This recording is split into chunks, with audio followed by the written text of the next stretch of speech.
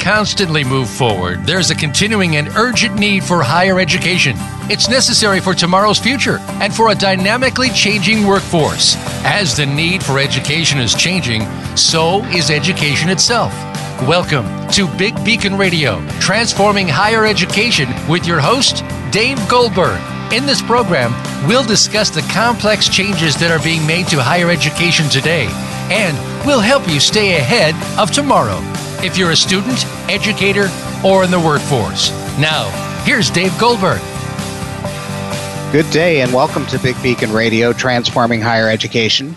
I am Dave Goldberg and I am your show host, and Big Beacon is a movement to transform higher education at bigbeacon.org. In every episode, we explore some of the innovators and innovations that are changing the world of higher education all around us. You can follow live tweeting of the show, ask questions, or make comments about the show during the program on Twitter at #BigBeacon. The first segment of Big Beacon Radio is sponsored by Olin College, a new kind of engineering college, a privately funded national lab for education redesign with a passion for creating inspiring learning experiences. Find out more at olin.edu. And today we're pleased to be joined by an Olin faculty member, Jonathan Adler, Associate Professor of Psychology. Welcome to the show, Jonathan. Thanks for having me. Well, it's great to have you, and we want to talk about your research specialty, which is narrative and story, and how it connects with how we make sense of our lives and the things that have happened to us. But before we do that, Jonathan, you're a scholar and associate prof of psychology at Olin College. But let's go back in the time machine. What were some of the early influences that put you on your current path? Oh, well, I think in my story there's a sort of nature-nurture combination that one could never escape. So both of my parents are in the mental health field. My father's a psychiatrist and my mother's a social worker. So I've always been attuned to sort of psychological issues. But the truth is, I think one of the big influences on my career path, without me being able to have articulated this at the time, was my deep involvement in theater. Ever since sixth grade, really. Theater's always been my main extracurricular, and it's something that I'm still involved with. But I've always been interested in trying to understand characters. In theater, when working with actors, we talk a lot about the importance of objective, trying to understand what characters are trying to do and why. Yep. And the notion that identity is a story, that we are all weaving stories about ourselves all the time. Yeah, that's so interesting, and maybe this is a related and connected question. We're interested on the show in a lot in people's unleashing experiences, and whether to what extent they've had them to kind of go their own way. We talk. Mark Somerville and I talk about this quite a bit in A Whole New Engineer. What experiences or individuals in your life helped give you the courage to go your own way? Yeah, so I think different steps along the way. So when I got to college, I did not think I was going to major in psychology. I thought I was going to do history or English, very storied disciplines. And I knew that I was going to do theater, although I have never planned to make a career doing theater. So in my very first semester at college, I took a freshman writing seminar that was called Representations of Mental Illness in Literature. And it was ostensibly a literature course, but it was co-taught by a psychology professor who was attending to the ways in which mental illness was represented in these novels that we were reading. And I think that being my introduction to college as sort of a very interdisciplinary one has really stuck with me. In college, I got a true liberal arts education, and then as I found my way to graduate school, my graduate mentor certainly plays the biggest role in shaping my career. He's someone who shared sort of a deep belief in the power of the liberal arts, and someone who sort of believed in trying to nurture graduate students to do what they were most passionate about. So he has really been a guiding light for me. Yeah, nice. And you might expect someone with your deep research interests to go off and go to a traditional research university. You did your PhD at Northwestern. But I'm curious, what led you to an engineering school of all things, Olin College? Yeah.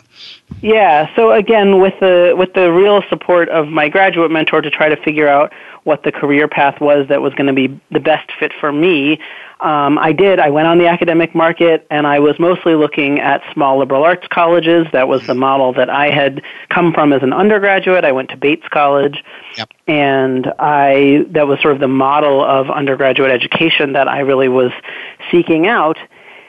And so, originally it was the pragmatics of the job market, where I sort of looked to see what jobs were out there, and most of the jobs that I was applying to were these, very typical niche jobs embedded within psychology departments at liberal arts colleges. And then here was this ad for assistant professor of arts, humanities, or social sciences. And it was at Olin. And Olin is in Needham, Massachusetts, and I grew up in Newton, Massachusetts, which is the town next door. So I had sort of heard about the Olin story ever since it really got kicked off. It was in the back of my radar screen. I was friendly with a woman in high school who went on to be part of the original administrative team at Olin. It was on my radar screen as an unusual place. And so I thought, well, I'll throw my hat in the ring. We'll see how this goes. And then, like many people's Olin stories, starting with my very first real contact, it was clear to me that this was a different kind of place. It was a place that really recognized a passion for developing young people into mature, complex thinkers, and that seemed like a really exciting opportunity for me. I did not know much about the dynamics of the field, the variety of fields in engineering, so that was all new to me, but it's just been wonderful. Yeah. So in what ways? So it sounds like it's been a good fit, and you have these diverse interests that were powering the directions that you went. How did that play out? How's that played out at Olin for you? Yeah, it's been really wonderful. So I think, Olin is a place that, again, is interested in taking risks in the service of maximizing impact, and it's been a place that has been very open to people from outside traditional engineering disciplines coming in to try to influence the direction of the curriculum. And so I feel like I've had a real freedom and flexibility to experiment in my own work, trying to add to the mission of the college.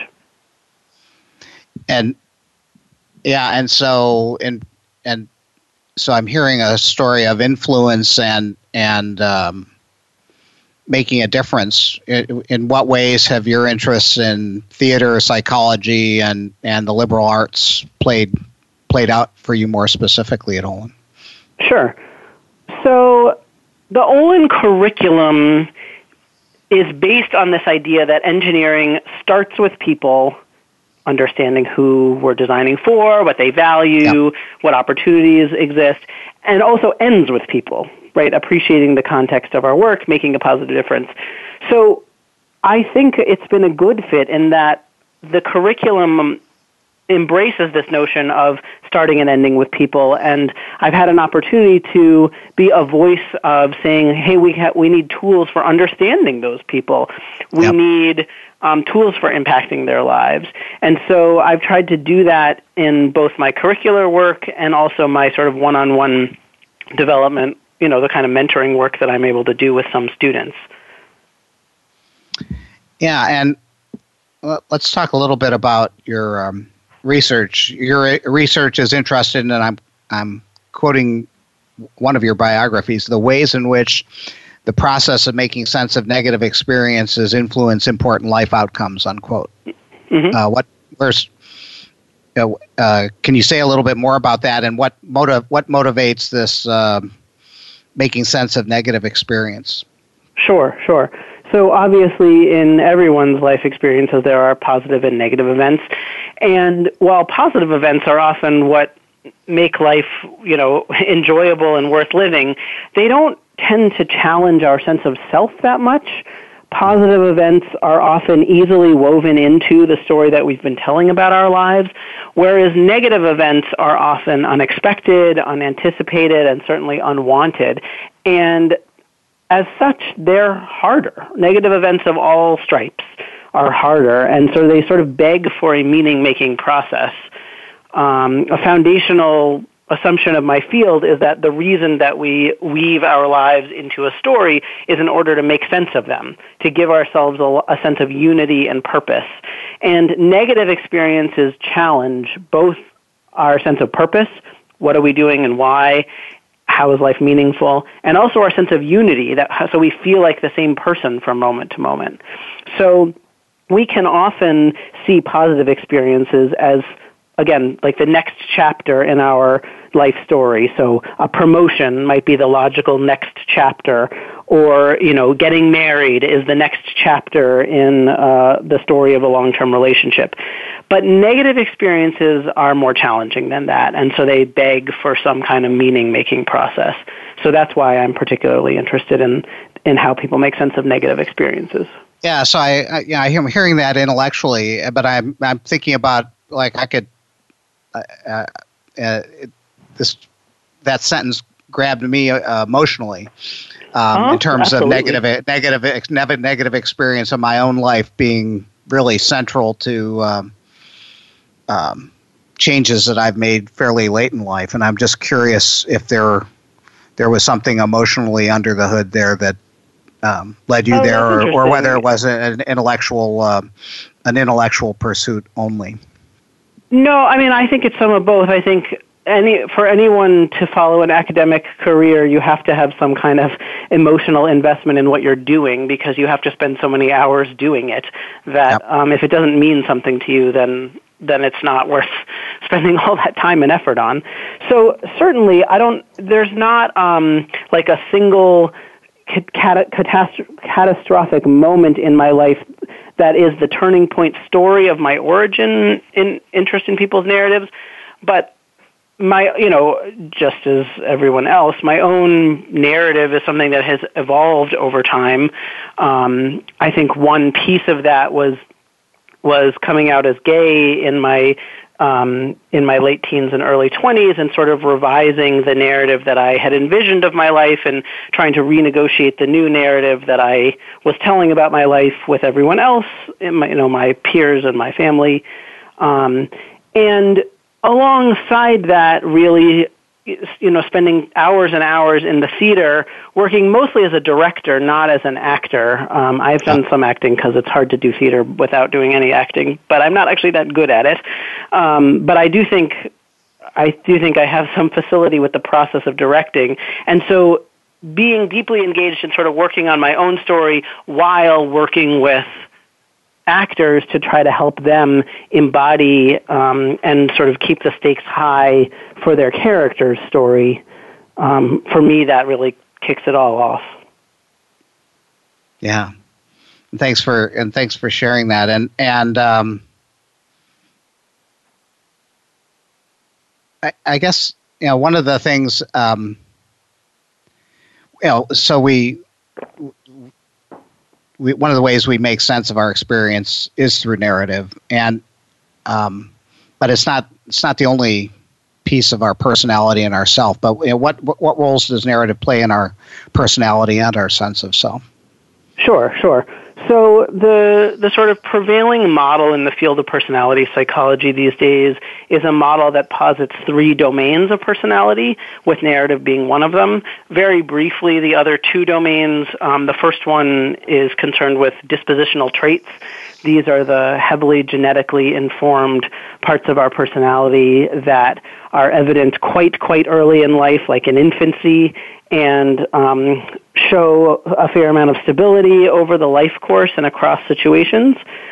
So that's one level of personality. Another level of personality. This is like the big 5. Exactly. Introversion, extroversion, openness. You got it. Conscientiousness, agreeableness, and neuroticism. Yep. Okay. Yep. So the big 5 traits do a nice job capturing one domain of personality. And traits are incredibly powerful at predicting life outcomes, but they don't always predict very well how a given individual is going to behave in a given situation. So for that, we move to a different domain of personality, which gets called characteristic adaptations. And these are the contextualized parts of personality that explain, and they're the parts of personality that are contextualized within time, both sort of developmental time, but also, over the course of the day, over the course of the year, within place or situation, and within social role. So me as a faculty member, it might be motivated for different kinds of things than me as a partner or a father.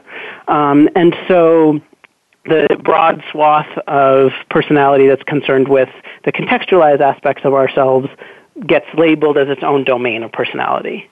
And then the third and level 2, or this second domain, is also quite robust at predicting individual behavior in given situations. What it doesn't do is weave it all together into an integrated sense of self. And so that's what narrative identity does. Narrative identity is the story that weaves together the past as we perceive it, the present as we come to understand it, and the future as we imagine it. And it weaves it all together and into an integrative narrative that tells us what our lives mean to us.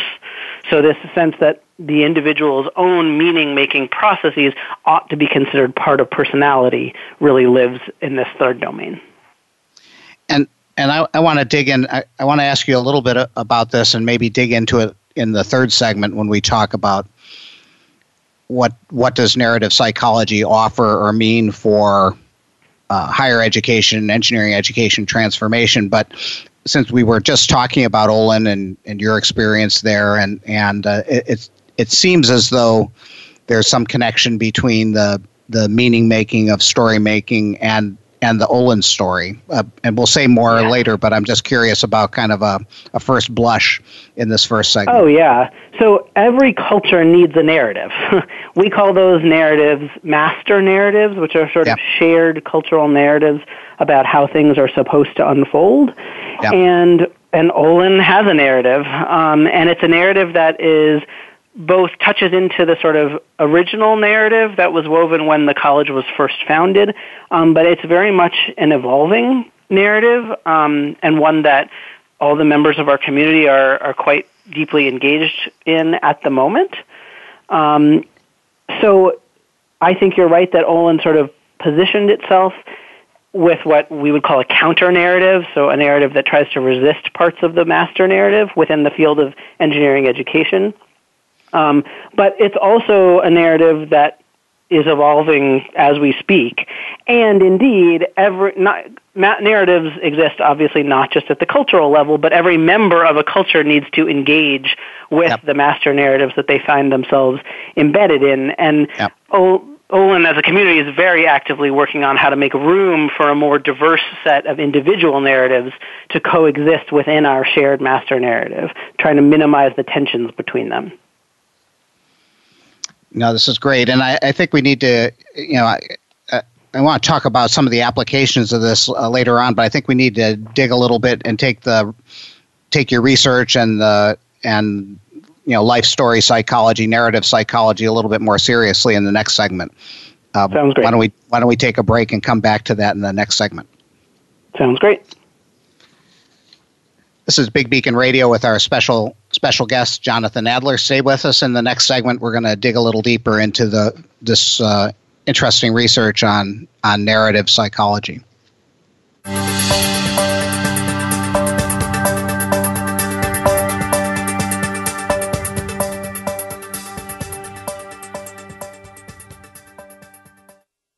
Become our friend on Facebook. Post your thoughts about our shows and network on our timeline. Visit facebook.com/Voice America. Do you want greater success in bringing change to your university, college, department, or classroom? Are you looking for a keynote speaker to inspire your organization with stories of transformative change? Would you like to boost your own academic, business, or technical career? Let David E. Goldberg of Three Joy Associates help. David is a leading speaker, author, trainer, and leadership coach with experience in helping bring successful change to educational organizations and education and technical careers around the globe. To learn more, call Dave Goldberg at 217-621-2645. Contact him at deg@3joy.com or browse the 3Joy website, www.3joy.com today. We're always talking business. Talk to an expert. Call now toll free 866-472-5790. That's 866-472-5790. Voice America Business Network.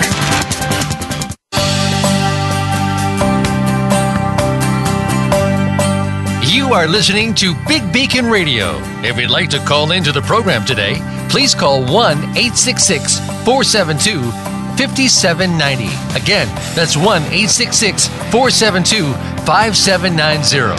Or send an email to deg@bigbeacon.org. Now, back to this week's show. And welcome back to Big Beacon Radio. The second segment is sponsored by 3Joy Associates and A Whole New Engineer. Get the training, coaching, and change leadership consultation to help transform your organization. And get the book that is transforming higher education, A Whole New Engineer, The Coming Revolution in Engineering Education at wholenewengineer.org. It's not just for engineers anymore.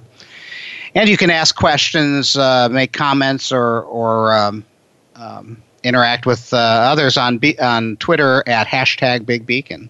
And so we're back with Jonathan Adler, professor of psychology at Olin College. And Jonathan, in the last segment, we were talking about your research in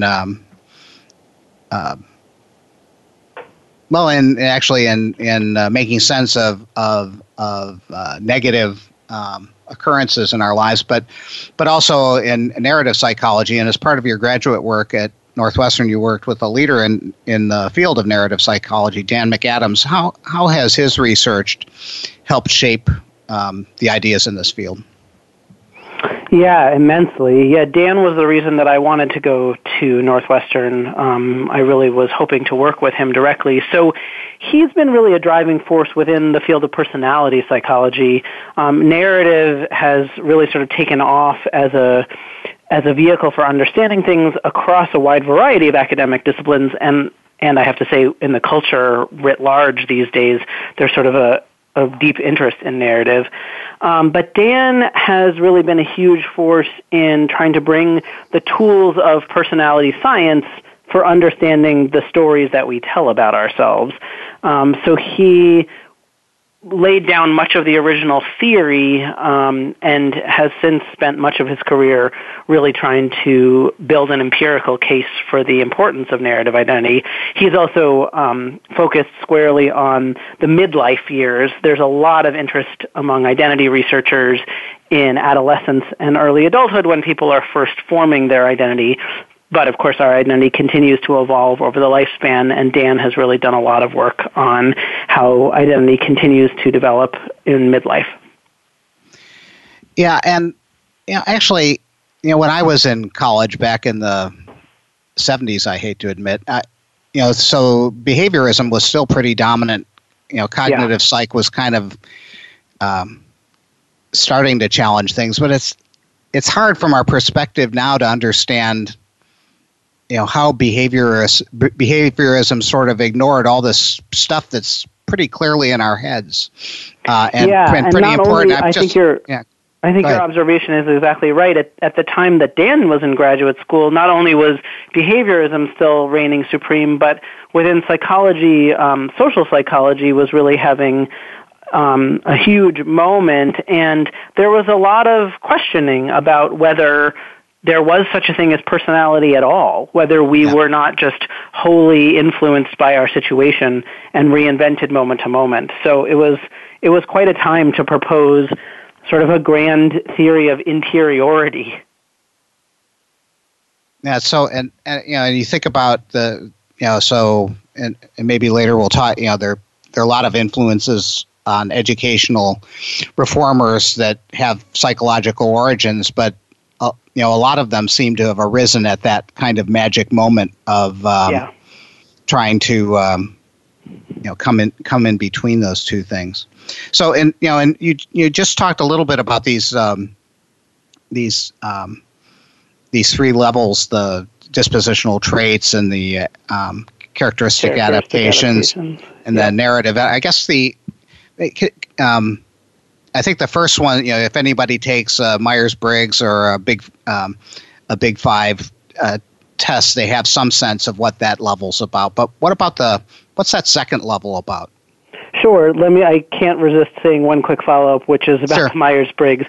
The Myers-Briggs is, a wildly popular and widely used test that does not have a great scientific record behind it compared to, say, the Big Five. Yes. So I always have a little twinge when those two get lumped together, and I had to say more about that. But yeah, let me say more about level 2. Yep. So this is the level of personality, again, that is sort of contextualized within time, place, and social role. And I think maybe 2 examples make that clear. So on the first is the notion of different motivations over the course of the lifespan. So, it seems sort of no duh to say that children are motivated by different things than adults, but one of the reigning models of lifespan personality development is that of Erik Erikson, who suggested that at each stage of the lifespan there's a different central conflict that people are working on. So I have a almost 2-year-old. I can tell you that in toddlerhood, the central conflict is autonomy versus shame and doubt. That toddlers love to say no, and it's not because they drop in extroversion or rise in neuroticism. It's because they're working on differentiating themselves from their parents for the first time. They realize that when they say no, stuff happens in the world. So there's that kind of lifespan development part of level 2. And then there's also the sort of contextual specificity of things. So, for example, one of the Big Five traits is conscientiousness, which is pretty much exactly what it sounds like, persevering, diligent.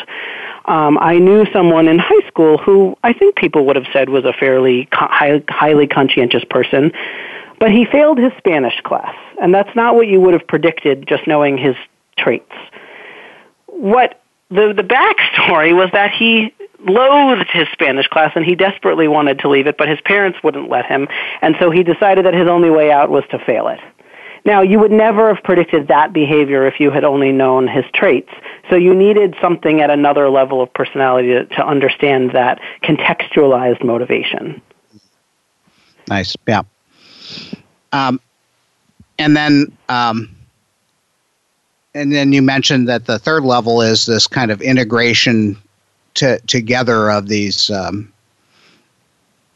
two other levels, and so and more than that, each level has some emergent properties that can't really be well explained at the other levels. Yeah, and narrative identity is not something that exists throughout the lifespan. It's a fairly sophisticated cognitive thing to do. So children, while they can tell stories, are not doing this sort of broad, integrative storytelling about their lives. That really kicks off in adolescence. And there's a fairly robust and compelling literature about what happens in adolescence that leads people to start to tell stories about their lives.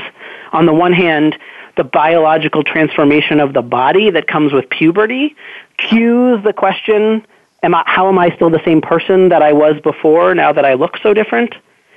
There's a fair amount of cognitive maturation that happens around puberty that sort of prepares people's brains to be able to do this task. And then there are also social expectations that, at least, and these are culturally bound, of course, but at least in Western cultures, we have social expectations that adolescents begin to articulate a story of their lives and what they're doing. So we might ask a 5-year-old, what do you want to be when you grow up? But we don't expect them to mean it. But we do start to expect adolescents to mean that. So we get this biological transformation, cognitive maturation, and social expectation all conspiring to kick off the beginning of narrative identity in adolescence. Yeah. And And this whole, and we've kind of been using the term narrative and narrative identity and also story without really talking about what they are. And we don't necessarily want to get into dry academic definitions here, but I was reading through the papers you sent me a show prep. And so something that was in one of Dan McAdams' papers was the following, quote, narrative identity is the internalized, no, I'm sorry, that's from yours. From Dan's was, stories are fundamentally about the vicissitudes of human intention organized in time. I love that. Yeah, and that's not actually Dan. That's Jerome Bruner, who we all cite. That's, as I was looking through your questions, that was where I thought we might talk here. Yeah. I think that's a good psychological definition of story, that they are fundamentally about characters trying to do things over time. Yeah, and then from yours, you wrote, narrative identity is the internalized, evolving story of the self that each person crafts to provide his or her life with a sense of purpose and unity. Yeah, and that, again, that's more Dan than me. So we've got Bruner, Dan. I don't know that I follow in that lineage, but so yes, I think that's a nice way of translating the broader notion of what's a psychological definition of story into, okay, well then what does storied identity look like? Okay. So what are some of the, so as you professionally look at story, you try to decompose it and understand it in various pieces and dimensions. What are some of the features or dimensions of story or narrative, I'm going to story and narrative identity, and you have to be precise to the extent that you wish in making the distinctions you wish. Yeah, I think that's a good question because the answer is not necessarily the most intuitive one. So narrative psychologists don't spend a ton of time on the content of people's stories. There are people who study narrative content, but the vast majority of the field is actually interested in the themes of people's stories. While content is variable over time, people will tell you different stories about different kinds of things. The themes that people use in constructing their lives demonstrate some stability to them, and so we tend to look at the thematic content of people's stories, and I can say more about that if you want. Yeah, please. Yeah. So some colleagues and I recently tried to collect every study that has looked at the relationship between narrative identity and psychological well-being to try to make sense of that field. And we clustered the variables that narrative psychologists have looked at into roughly 4 categories. So I can tell you quickly about each of them. The first are motivational themes.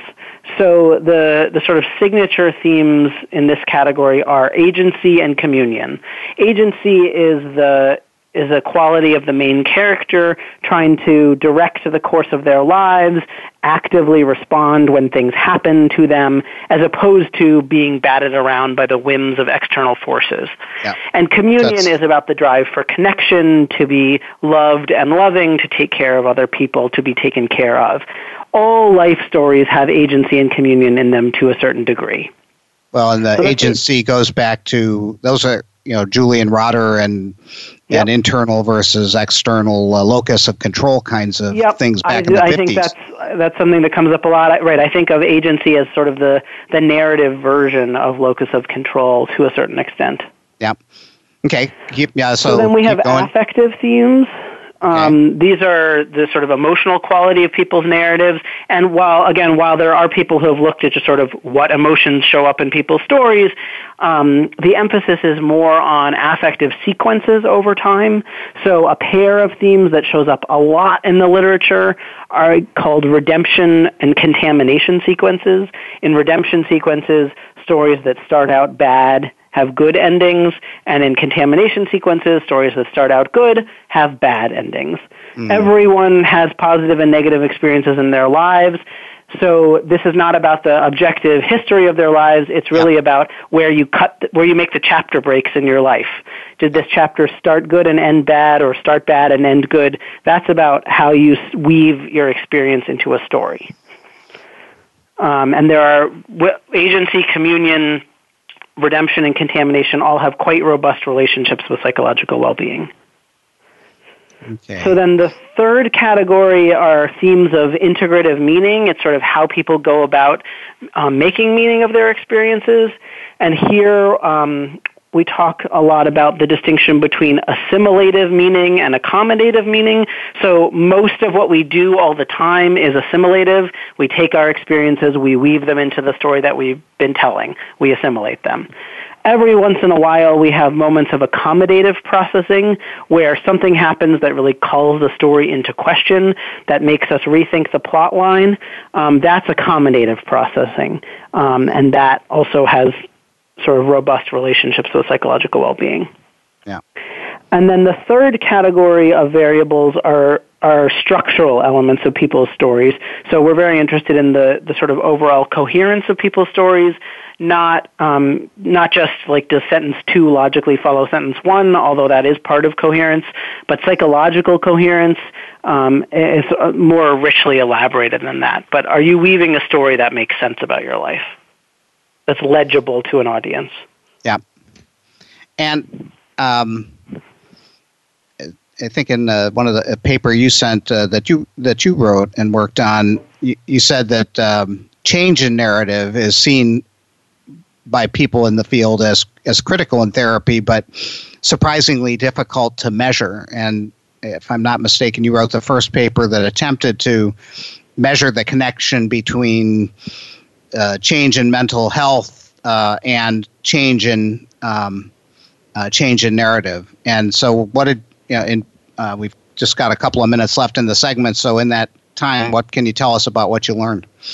Sure. Yeah, so we think about narrative as a guiding metaphor for the therapeutic endeavor. So whatever kind of therapy you're in for whatever kind of problem, at a fundamental level, what you're trying to do is rewrite the story of yourself. Yep. And so, yeah, in the study that you're talking about, we followed a group of psychotherapy patients from before they started seeing a therapist. They contacted a clinic to say they wanted to see a therapist, but they hadn't gotten started yet, through several months of treatment. And in between every session, we got their stories and we measured their mental health in sort of standard ways. And we looked at a couple of things in that study, but the finding that most pops out related to this theme of agency, this how much are you portraying yourself as in the driver's seat. And we found that agency increased over the course of psychotherapy. So even though we had over 500 narratives that were randomized, we didn't know who was telling which story when we did the coding. When we linked them back up, we found that agency over the sample increased over the course of treatment. And then using a technique called lagged hierarchical linear modeling, we were able to demonstrate that people's stories actually changed before their mental health changed. So the slope of the line of agency actually changed before the slope of the line of mental health. So we called the study living into the story, because it seemed as though people were sort of constructing a new story about their lives and then living their way into it. Yeah, that's fascinating, and it seems connect. In talking to people in a coaching setting, that seems to be intuitively what's going on. People will tell you things about how they'd like, and then later things actually change in their lives. And it seems like that's an important result that can actually be measured to be the case. Yeah, so we talk about narrative identity as a foundation for meaning, that you sort of tap into it when you need it as you go. Yeah. And in other research, I show that the individual differences in the stories people are telling about their lives predict their trajectory of mental health after difficult life experiences. Mm. Now, this is great, and I'd like to, I think we need to take a break, but after the break, I'd like to come back and see if we, the show is largely about transforming education. I'm just wondering what, if we can, and there are cautions in using research like this in the large, but practitioners got to do what they got to do. And so if we're to use this kind of research, in what ways might we use this research or the findings of research like this to help craft, design better schools? Sounds great. So this is Big Beacon Radio, and with our special guest Jonathan Adler. In the next segment, we want to talk about narrative psychology and narrative identity mean for the crafting of better experiences in higher education.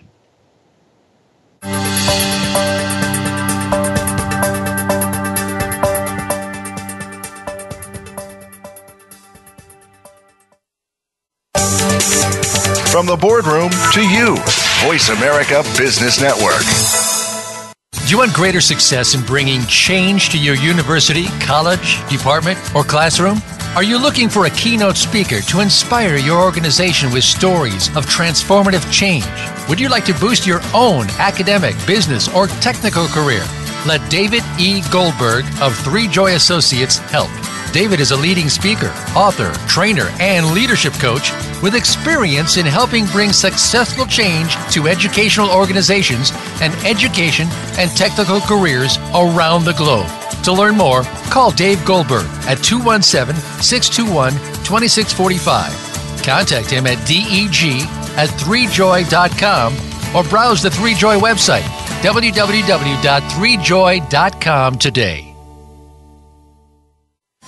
We're making it easier to listen to the Voice America Talk Radio Network live wherever you go on iPhone, BlackBerry, or Android. Download it from the Apple iTunes App Store, BlackBerry App World, or Android Market.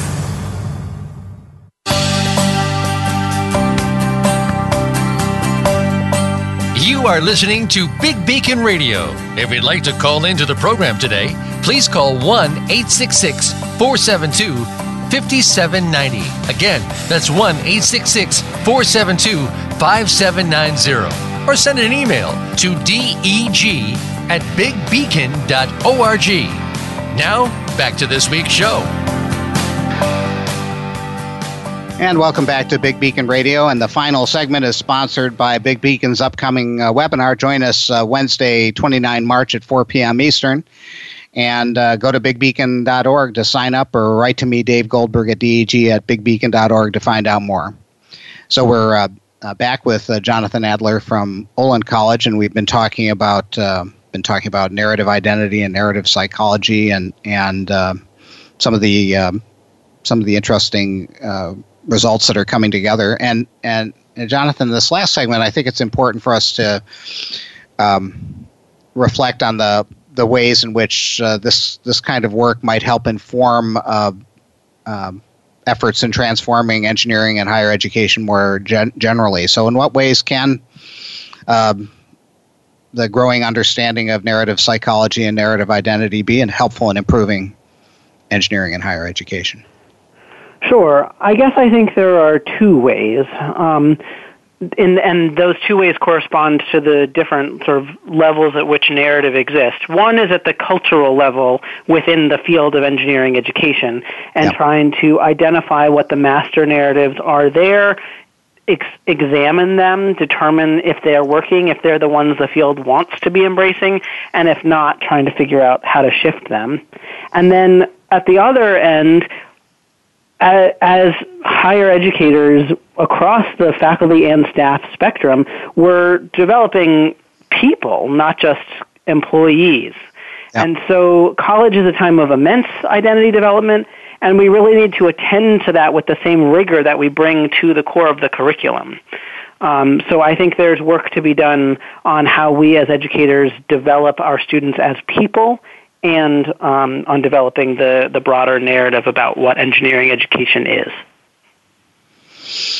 Yeah, and it seems like one of the, in talking about this before, it seems as though one of the master narrative of higher education goes back to what the founding of the University of Bologna in 1088, and which was the sharing of newly found expertise in Roman law that was found in Pisa.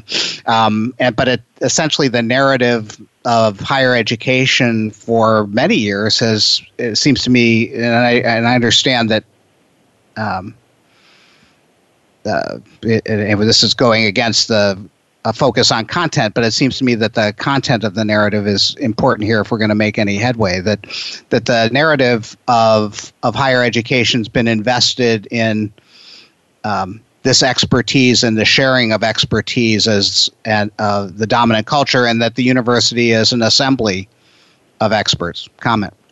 Mm-hmm. Yeah, I think that's, you have a deeper understanding of the master narrative of higher education than I do, but that seems like an accurate diagnosis to me. Well, and then in talking about the ways in which Olin's narrative has shifted, you would use words like it really aligned with the understanding of developmental psychology and helping young people evolve this kind of sense of self that is consistent with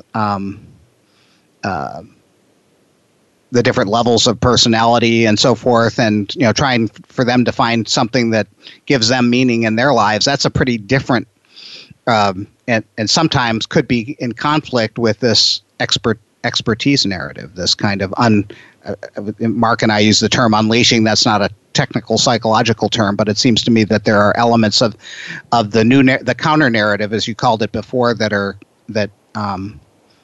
in opposition to this kind of or need to be integrate. The poles of these two opposites need to find an accommodation somehow. Comment.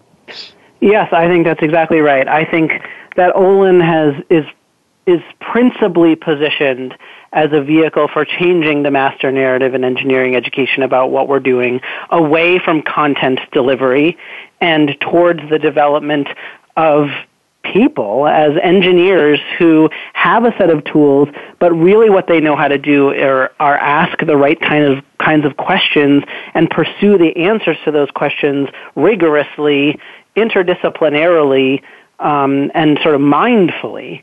And so I think that's if there are two themes of that Olin narrative, one is agency, right? Sort of empowering students to write their own narratives about what's important and what they want to pursue, and also redemption. I think there's a strong narrative in the field of engineering education that the current system isn't working. There are various misalignments between what's happening in higher education and what the workforce especially really needs. Rick Miller, our president, is always talking about that. And Olin seeks to be a redemption agent, one in which we will try to transform that and really try to bring into better alignment, and not just alignment, but sort of envisioning a new possibility for the future. Something you just said really, in talking about the master narratives, and the article had a number of principles: utility, ubiquity, rigidity, the compulsory nature, and there was one other, invisibility. But actually, it seems to me that the part of what you just said suggests that Olin is challenging the invisibility and the compulsory nature of the master narrative, which is actually a meta-level challenge to the whole notion of how stories are actually conducted. Comment. I think that's right. So the article you're referring to is not by me. It's by two of my colleagues, Kate McLean and Moin Syed. It came out last summer, and I think it's the first real attempt to provide an empirical basis for studying master narratives, and it's really a masterpiece of a paper. And it puts forth these 5 criteria of what constitutes a master narrative. And I think you're right in focusing in on the compulsory nature as one of the primary focuses of Olin's effort at changing the narrative, that there's been a narrative around what it means to be an engineer. Engineering education must include X, Y, and Z. And Olin is really trying to shift that and say, actually, we're producing highly successful engineers who are broadening the notion of what an engineer is, and not doing it in the sort of compulsory way that the dominant paradigm insists upon. But it seems to me it's almost even bigger than that. There's a sense of, so if we are unaware and if we are not mindful, then we are in the narrative, our narrative mind. We're living the story. Oh, but if we're aware, that's exactly right. So there's another scholar, Phil Hammock, who writes about master narratives, and he basically says, he's writing about individual narratives, but he's very interested in the relationship between the individual and their cultural context. Yep. And he says, right, in every time you're telling your story, you are either supporting or repudiating the dominant narratives in your culture. Those are the only options. You get to repeat it and therefore support it implicitly or resist it. So it's a deeply the personal is political approach, and I think that's right, that by continuing to do things the way they've always been done, you are implicitly suggesting that is the way they ought to be done. And, though, if you have actually awareness of stories as this thing, and you're aware of the story, and it seems to me that that's what goes on in therapy or coaching, is this greater awareness of story allows for accelerated change. Until you recognize the story is a story. Yes. And that there are facts that can't be changed, and then there are all kinds of judgments and interpretations that can. That there's not really much potential for change. But once that's recognized, there's possibility for change. Yes. So going back to the beginning of American psychology, William James talked about the distinction between the I and the me. And that's been translated into modern narrative psychology to suggest that we are both the narrator and the protagonist in our lives, and we spend most of our time being the protagonist, going about and doing our lives. But it is the moments when we switch into being the narrator that have the most potential for transformative change. And I would argue that's true at the individual level, at the sort of dyadic, therapeutic, or coaching level, and then at the broader institutional or even cultural level. Yeah. Now this work is so rich, and it seems, psychology has, as like any field, has lots of pieces and subfields, and some of the subfields influence how educational thinkers think about doing things, but it seems like there's a story connection or a narrative connection can be made to, say, Carol Dweck's work and Ed Deasy's work on motivation, Ed Schein's work on culture, Brene Brown's work on wholeheartedness, and Seligman's work on positive psychology. As a layman, it seems like story is connected to those things, if not inspiring them or informing them. Comment. Yeah, I think narrative weaves it all together. So whatever tools you're using, you have to communicate them in a story. Bruner says that's the fundamental mode of human cognition and communication. So, a mindset from Carol Dweck's work is a story about how to manage setbacks. And DC and Ryan's self-determination theory is a set of key themes that show up in anyone's narrative. So I think that narrative is the vehicle by which we both make meaning and communicate that meaning. So whichever other tools you're using, narrative is the integrative tool that weaves them all together. We've just got about a minute left. I'm going to give you the last word. What would you like to tell our listeners in closing about narrative, about your work in general? Yeah. So I guess picking up on the point we just were talking about, if you ignore the narratives that abound in higher education at the level of the field, at the level of the institution, and at the level of the individual, whether that's faculty, staff, or students, you're missing the integrative mechanism of being, of communicating. So we know how narratives shape our experience, and they offer a tool for both institutional and individual development. We're all the narrators, not just the protagonists. Jonathan, thank you for being on the show. People can find out more about your work, I assume, at the Olin website at olin.edu. Yep, that's right. Thanks so much for having me.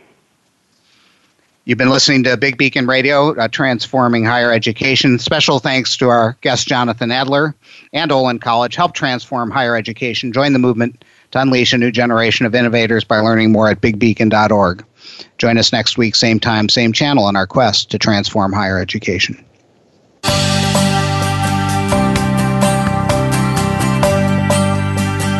Thank you for tuning into Big Beacon Radio, Transforming Higher Education. Please join Dave Goldberg soon for another edition. Listen every Monday at 1 p.m. Eastern Time, 10 a.m. Pacific Time, on the Voice America Business Channel. For additional information about our programs or to find out about the next show, please visit bigbeacon.org. We'll talk again very soon.